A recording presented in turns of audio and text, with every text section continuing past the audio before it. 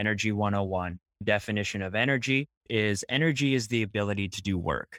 And when you make energy more difficult to get or make it more expensive, you're making it more difficult to do work or more expensive to do work, Mm. whether that's heating your house, plowing a field, growing your food.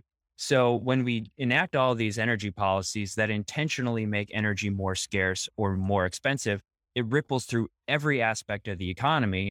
In some ways, you can write it off as rational ignorance. They've had the electricity come on every time they've hit the switch for the last 40 years. So why would they worry about tomorrow, the light not coming on? It's the milk comes from the store philosophy, right? I think it boils down to some sort of affluenza. I really like the concept of thinking about energy, food production, mining in terms of Maslow's hierarchy of needs. You've got your basic needs, which is food, water. Then you want security and safety.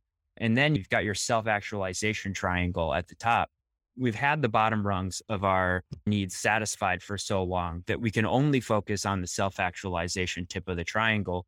And we've been undermining the base of the pyramid in order to attain these tertiary goals. And that's exactly what's happening with the grid. For energy, you need a secure supply. Russia showed us that that needs to be the base of the pyramid.